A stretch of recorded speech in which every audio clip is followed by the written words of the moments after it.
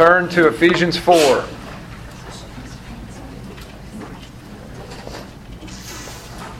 If you're new with us, we have been studying Ephesians for about a year and a half.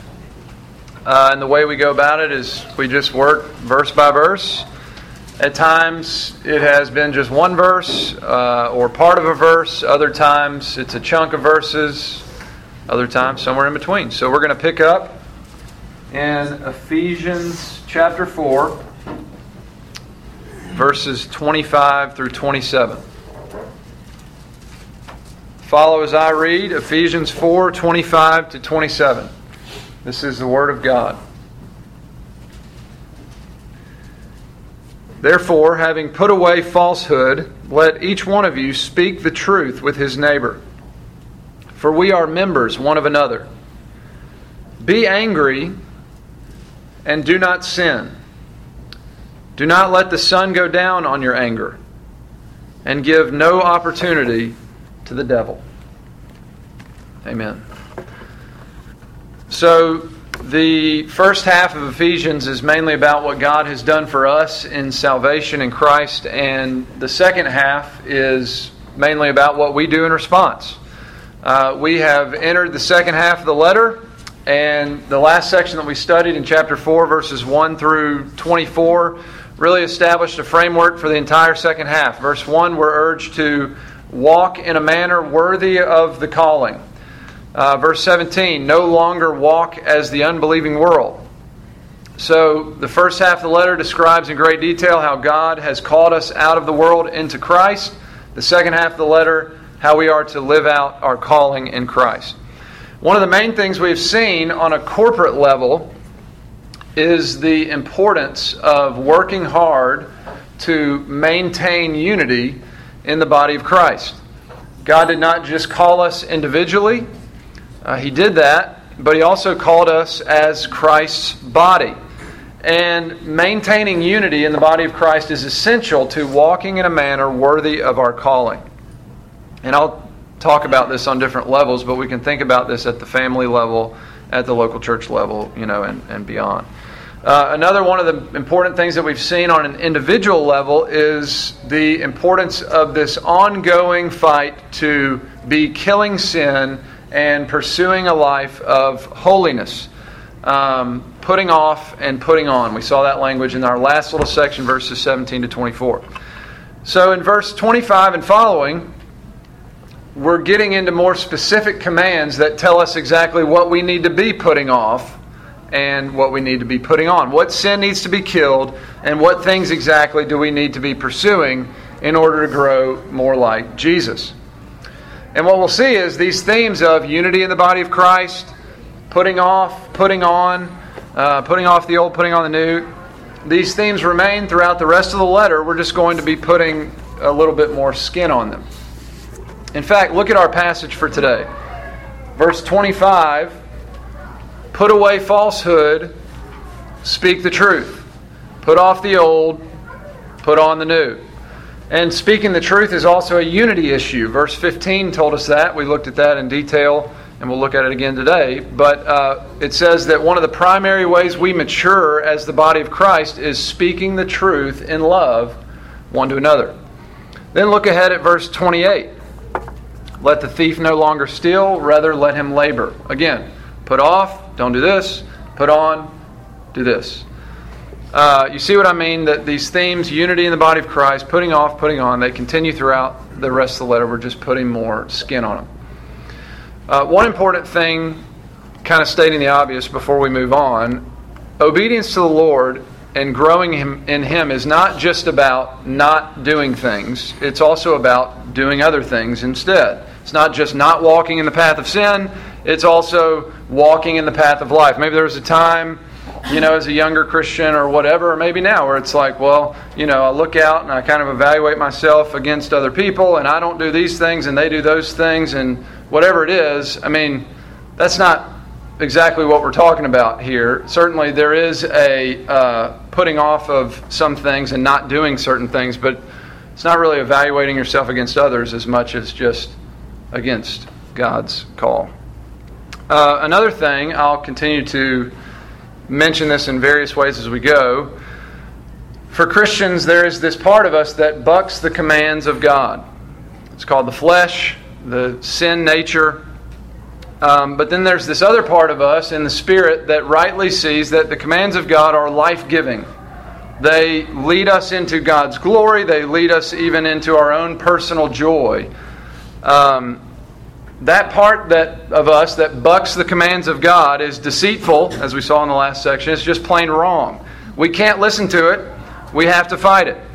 Our flesh hates the things of God. There is this evil part of us that wants to rob God of His glory and even steal our own joy from us, which can only be found in the Lord and in His ways. So the view that we should have of the commands of God is found in Psalm 119. Listen to a couple quotations from Psalm 119. It says, "In the way of your testimonies I delight as much as in all riches." And he uses a bunch of different words for the word. Testimonies, commands, statutes, laws. He's talking about the word, the commands. He says, "I will meditate on your precepts and fix my eyes on your ways. I will delight in your statutes. I will not forget your word. My soul is consumed with longing for your rules at all time." It doesn't say that God's rules and commands are, restrictive. Just the opposite. They lead us in the path of freedom. They are life-giving. I'm consumed with longing for them. I delight in them. And you see that language over and over again in Psalm 119. Psalm 119 is a love poem about the Word of God. So, the reason I say that is this. As we work through the commands in Ephesians 4, 5, and 6, I think it would be a good idea maybe to work through Psalm 119 on your own, in your own devotional time, just to make sure that we're priming our minds and hearts to view the commands of God as we should. There's this part of us that bucks them, but in reality, God's commands are our delight. We want to be consumed with longing for them because they lead us in the path of life. They're not burdensome. And if we think they are, we're operating in that part of us that hates the things of God. We're in the flesh, not in the Spirit. All right, let's break down verses 25 to 27. "Therefore, having put away falsehood, let each one of you speak the truth with his neighbor, for we are members one of another." So the section starts with therefore, and wherever there's a therefore or because, it's always good to just look back and see what we've covered. It connects us to the previous section. He's saying, in light of what we have established in this last section, that unity in the body of Christ is important, that we have to be always putting off and putting on. In light of that, we put away falsehood, we speak the truth with each other. And he says with our neighbor. Sometimes in the Bible, the language of neighbor means everyone, right? Love God, love neighbor. Who's my neighbor? Well, whoever God puts in your path. But here Paul, when he says neighbor, he means Christian. And we know that because he says we're members one of another. That's language that he uses elsewhere to say we're members of the same body, members one of another. That's not to say we shouldn't put away falsehood and speak the truth with our neighbor across the street. We should. Regardless of whether or not they're Christians. If they're not, we should get to know them and love them and look for ways to serve them and opportunities to tell them the truth about Jesus. In fact, we pray for those opportunities, we hope for that, but I think maybe it's good to think about it just in terms of we kind of start here and work our way out. If we can't do this here, putting away falsehood, speaking the truth, working for unity, that sort of thing, how are we going to do it there? Anyway, let's talk a little bit about putting away falsehood and speaking the truth. Of course, putting away falsehood means not telling lies, whether that just be an outright lie about something or lying on your taxes or whatever it is. And not only not telling lies, but also exposing lies that we or others might be tempted to believe. An example that I keep using, because I think it keeps coming up in our lives, is the one that says, personal happiness is the way of freedom. It's just not true. A lot of times, pursuing personal happiness will end you up in bondage. True freedom is only found in the Lord and in His ways. And that's not to say that God is an eternal killjoy. God cares about our personal joy and our personal satisfaction, but all joy is in Him. It says, Psalm 16, in His presence is the fullness of joy. And we often go seeking our joy and happiness in other things that don't contain any. And so He lovingly disciplines us, corrects us, and all that. Putting away falsehood can also mean not trying to appear better than we actually are. You know, nobody gets help that way. And I think the church in our culture over the last many years, many of us loathe that about maybe where we grew up and the tendency still here to do that. But we know that that's not good. People are worse than they appear when they're all buttoned up. And it doesn't really help to try to appear any better than we actually are. Because of God's grace, we can be honest about where we are in our lives. We all have sin. We all need some degree of help right now and will forever until we get home. And so putting away falsehood, I think, frees us, to just be honest. This is where I am. This is where I'm trying to go. Not there yet. Putting away falsehood and speaking the truth. Again, remember, this is one of the primary ways that we mature in the body of Christ, speaking the truth in love. And again, it's not just pastor, preacher, teacher types speaking the truth. Although if your pastor, preacher, teachers are not speaking the truth, you need to run. But not just pastor, preacher, teachers, everyone speaking the truth one to another. It's a major way that we grow to maturity in the body of Christ. So again, just let's run through some of the ways that we do that. And if you have any in mind, speak up. A couple, that I've come across recently, and I think just relevant for all of us, as we all have people like this in our lives. A brother or sister in Christ who is depressed. We can remind them of the truths of the gospel and the comforts therein, of the hope that we have eternally, and God's promises not only for eternity, but to be with us through this life into eternity. A brother or sister in Christ who's broken in sin, reminding them of the hope of the gospel. Reminding them that God disciplines us because He loves us. The only reason He exposes us is because He loves us and He's committed to our growth in Him. A brother or sister in Christ who's in a season of suffering, reminding them of the goodness of God, reminding them of the sovereignty of God, that He is indeed in control of this entire situation, that He's working it for your ultimate good, and reminding those who are suffering. Sometimes it's better to say little with those who are suffering, but just reminding our brothers and sisters of the presence of God. He is here. He is with you. He will not leave you nor forsake you. Again, just speaking the truth into difficult context.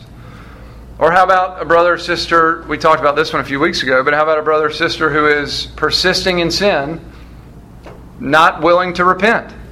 How do we speak the truth in love there? Is love, not saying anything, or is it saying something? How do we say it? But I think, the best way we can love them there is correcting them and calling them to repentance, turning back to the Lord and to His ways. And not just brothers and sisters that are here in church with us, but we have family members elsewhere and friends elsewhere who profess to be Christians but are persisting in sin. I have a friend from in here that recently, with a coworker and friend, has had to confront him about his life extramarital affair, and just telling him, you're obviously blind to these things, and this is not only going to destroy you and this person, but a lot of people involved, your family, wife, and lots of kids, and generations. I mean, this is devastating. You need to repent and turn. And through that, the man that was in this relationship was crushed by it, which is good. I mean, we have to be broken over our sin in order to get somewhere in repentance, and so that is a grace when we lovingly confront our brothers and sisters over sin.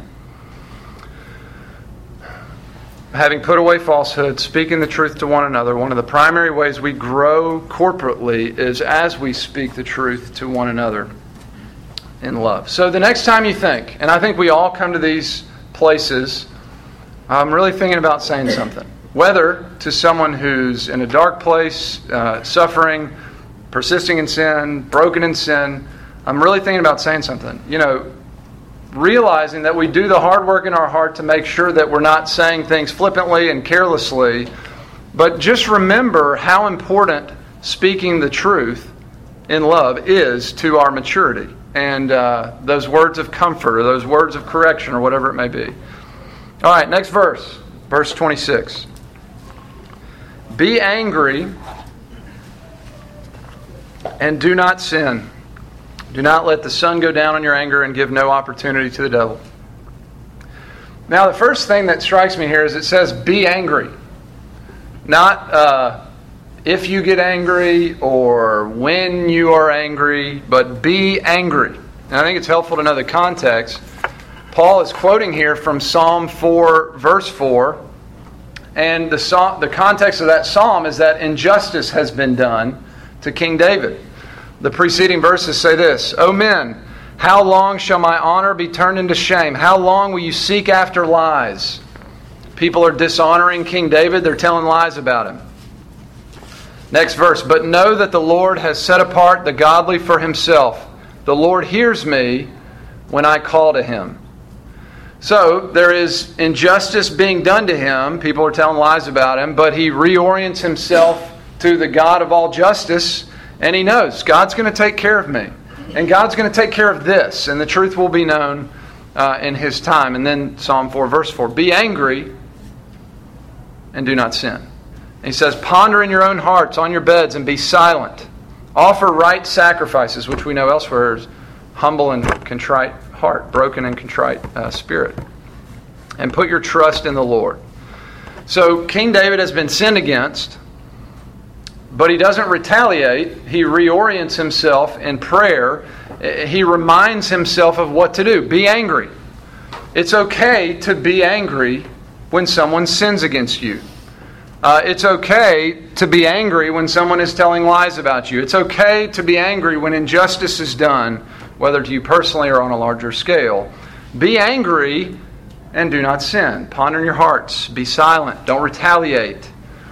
Be brokenhearted before the Lord, expressing to Him what this does to you as opposed to them what this does to you.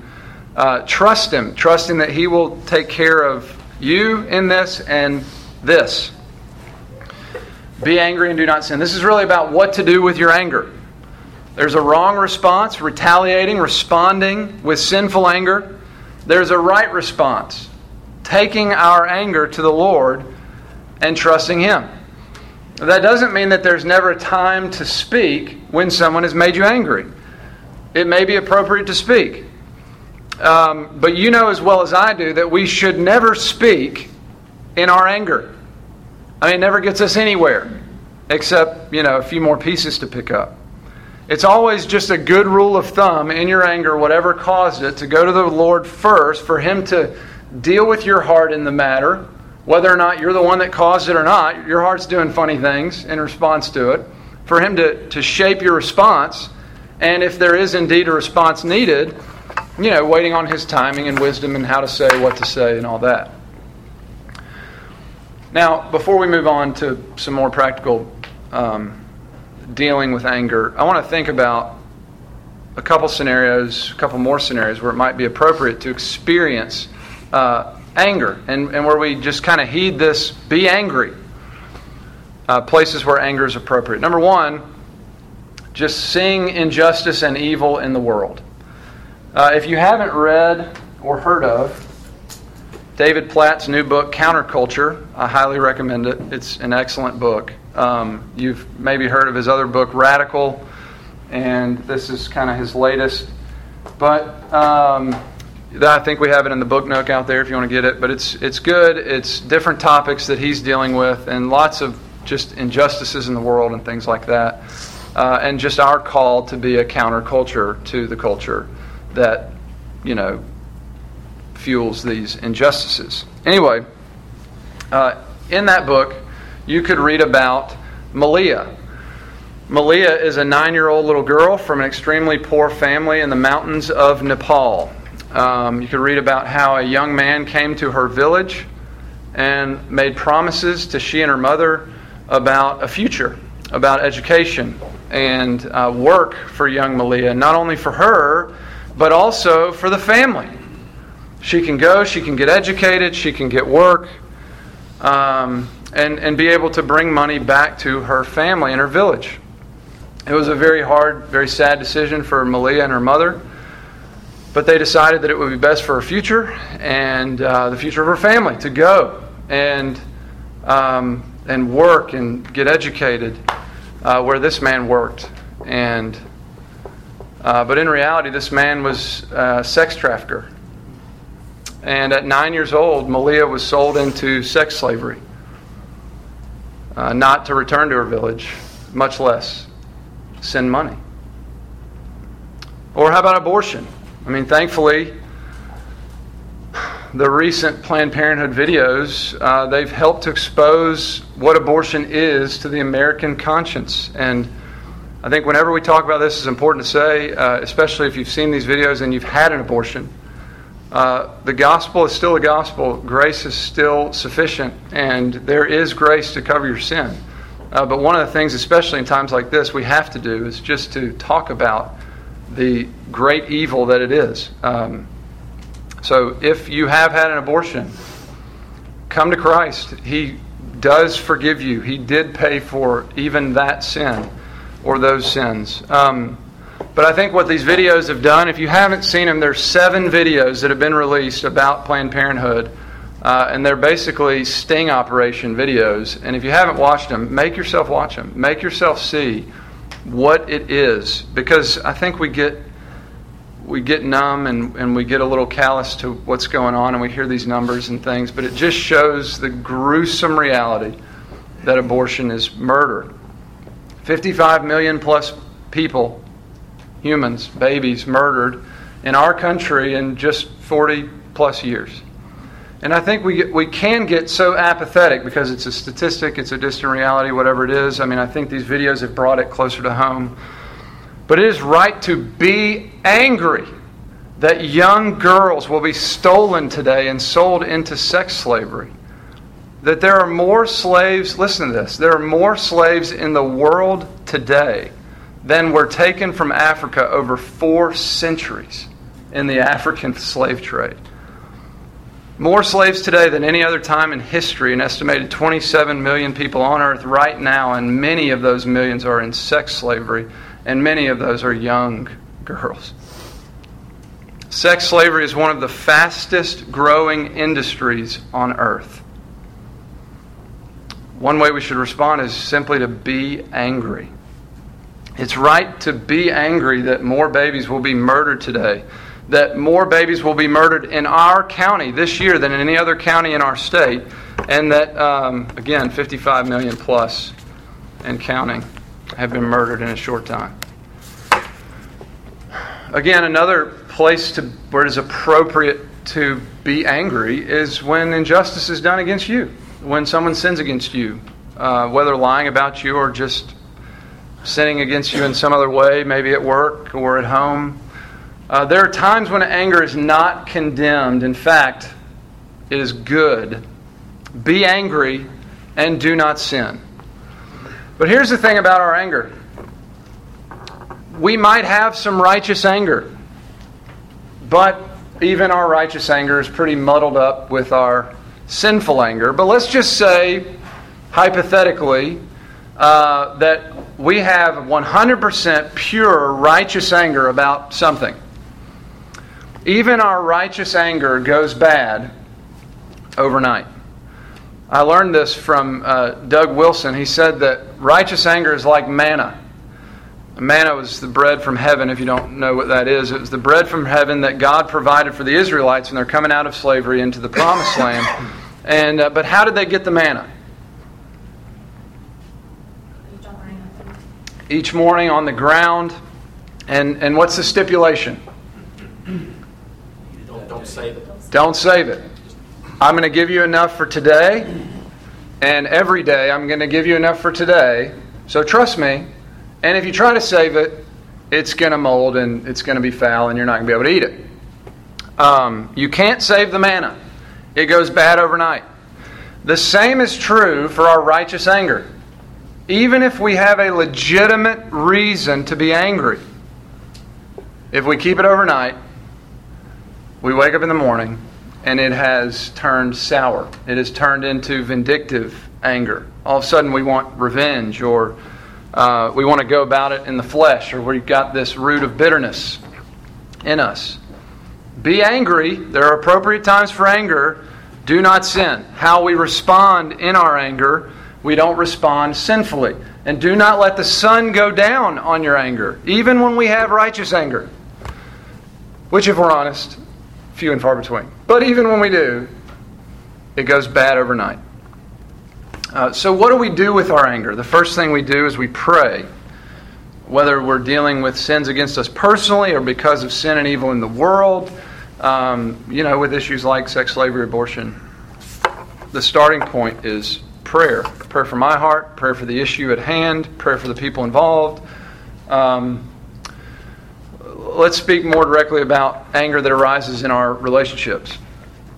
So here's some free relationship counseling that will save you a lot of heartache and a lot of time, and really just go a long way in helping us along, if we could ever get it.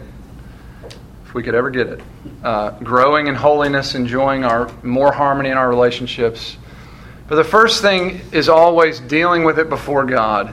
So let's say there's a blow up, whether at home or at work, or just picture your last blow up. For some, it was this morning on the way. How do we go about it differently than that? Something happens, you're angry. First principle, retreat and deal with it before God. Entrust the issue to the Lord. And even if you are convinced at that moment that you have 100% done nothing wrong, ask Him to expose your sin in the matter. How can I work on me in this situation? Ask Him not to let bitterness take root in your heart, because He tells us in Hebrews that a root of bitterness, it defiles us, but it also defiles lots of other people. And all of a sudden we're just going around bitter, and we don't remember why. It's because we didn't deal with that thing. Confess where you have sinned. Ask for wisdom in how to approach reconciliation if needed. How to move forward. Sometimes nothing else will be required other than that. Love covers a multitude of sins. There are times when we can work to forgive the other person in our heart, whether they ask for it or not, even if we would really like for them to ask for it. We know that it's not always best to say, well, if you would just say, I'm sorry. That kind of compounds the issue sometimes, but as long as we're dealing with it, you can go about loving them, forgiving them, regardless of how they respond. Other times, a conversation is necessary. Now, I will say, if you're the one doing the sinning against, always confess your sin to God and to the other person. Always be saying, I'm sorry. Whether it was a biting comment, whatever it was, it's just always be picking up the pieces and saying, I'm sorry. So let's say there's a fight in your marriage, and if you're not married, these principles apply elsewhere. But you may not be talking it out with your spouse, you may be talking it out with someone else. But what we see in our passage is that God tells us to deal with whatever it is that day. The sun cannot go down on our anger. If we go to sleep without dealing with it, we're liable to wake up with bitterness in our hearts, or just vindictive anger, or more separation, or whatever it is. So we deal with it, and then if communication is necessary, back to the previous verse, speaking the truth in love. About that, there are just better ways to communicate than others. I think I've said this before, but when I've been an idiot, Tiffany has written me letters in order to have a hard conversation, and that is a very effective way to communicate with me about my sin.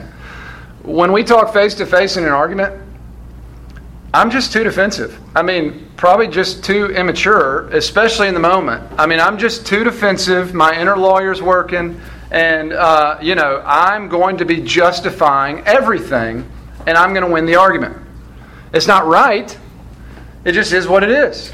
So, that letter makes me put down my weapons, and it really exposes me and exposes all of those justifications that come flying, because they still come flying when I'm reading the letter, but I have more time to process it. That's not to say, some of you are like, I'm about to be a letter writer.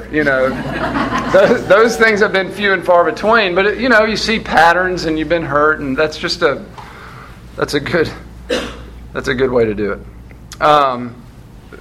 Face-to-face communication in the moment is usually not a good option. Maybe when you've cooled, you can say, I'm sorry.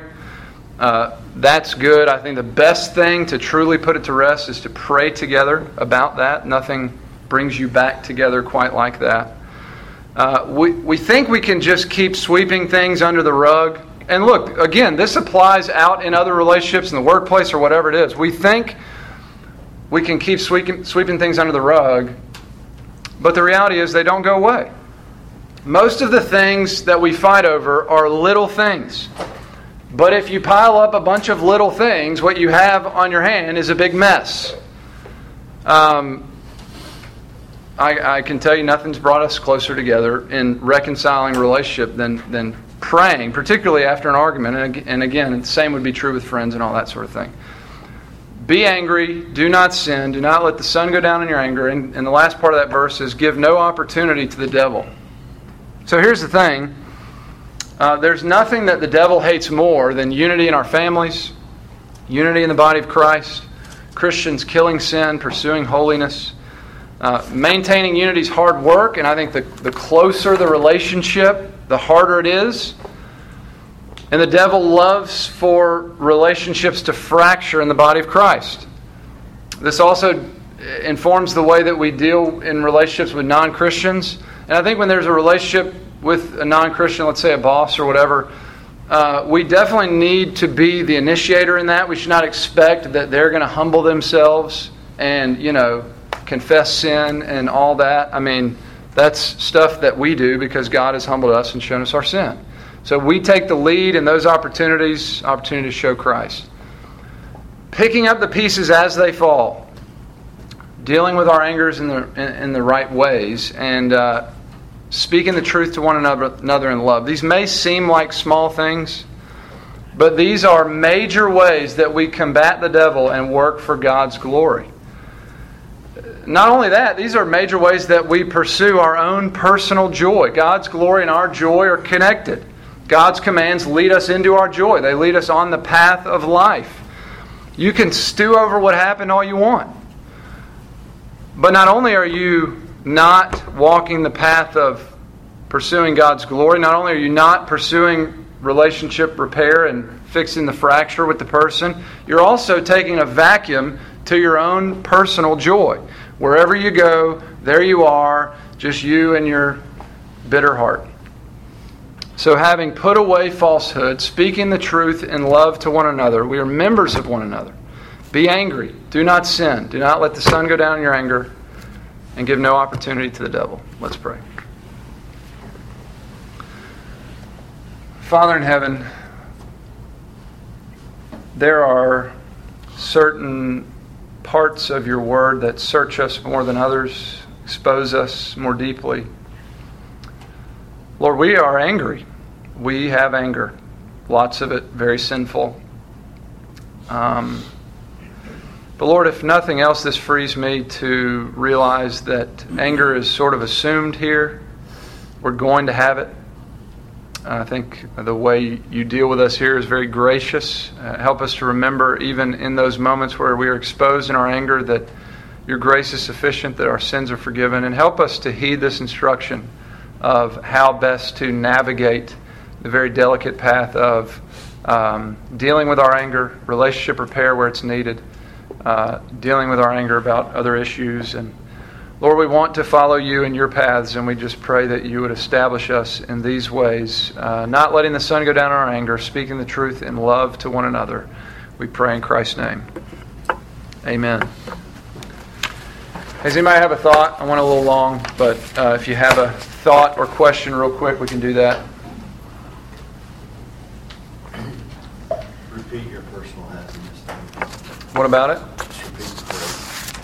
Which one? Your personal happiness. What did you say there again? Personal happiness doesn't lead to freedom? Yeah. That's it. Yeah. We often think that our personal happiness leads us to freedom. The reality is, it is for freedom that Christ set us free. How does He lead us into that freedom for which He set us free? Along the commands of God. So, it's good. Good. One other thing. We talked about righteous anger. Just to be sure, we're also talking about what to do with our unrighteous anger, which I don't know about you, but for me is I have more of that. And maybe it's, the last thing I'll say is maybe it's not that you've been sinned against, but sometimes people just bother you. It's like the way they did that. I don't really like them. I'm very bothered by them and the way that they do those things. And so we can be angry because we are so sinful about really petty things, dealing with anger there, because all of a sudden 4 weeks out and you're like, I really hate them. How did I get there? Well, it's because when those things crop up and you don't like the way they did that thing, you're not dealing with that, and all of a sudden you just can't stand to be around them. So be angry, do not sin, do not let the sun go down. Amen. Have a good day.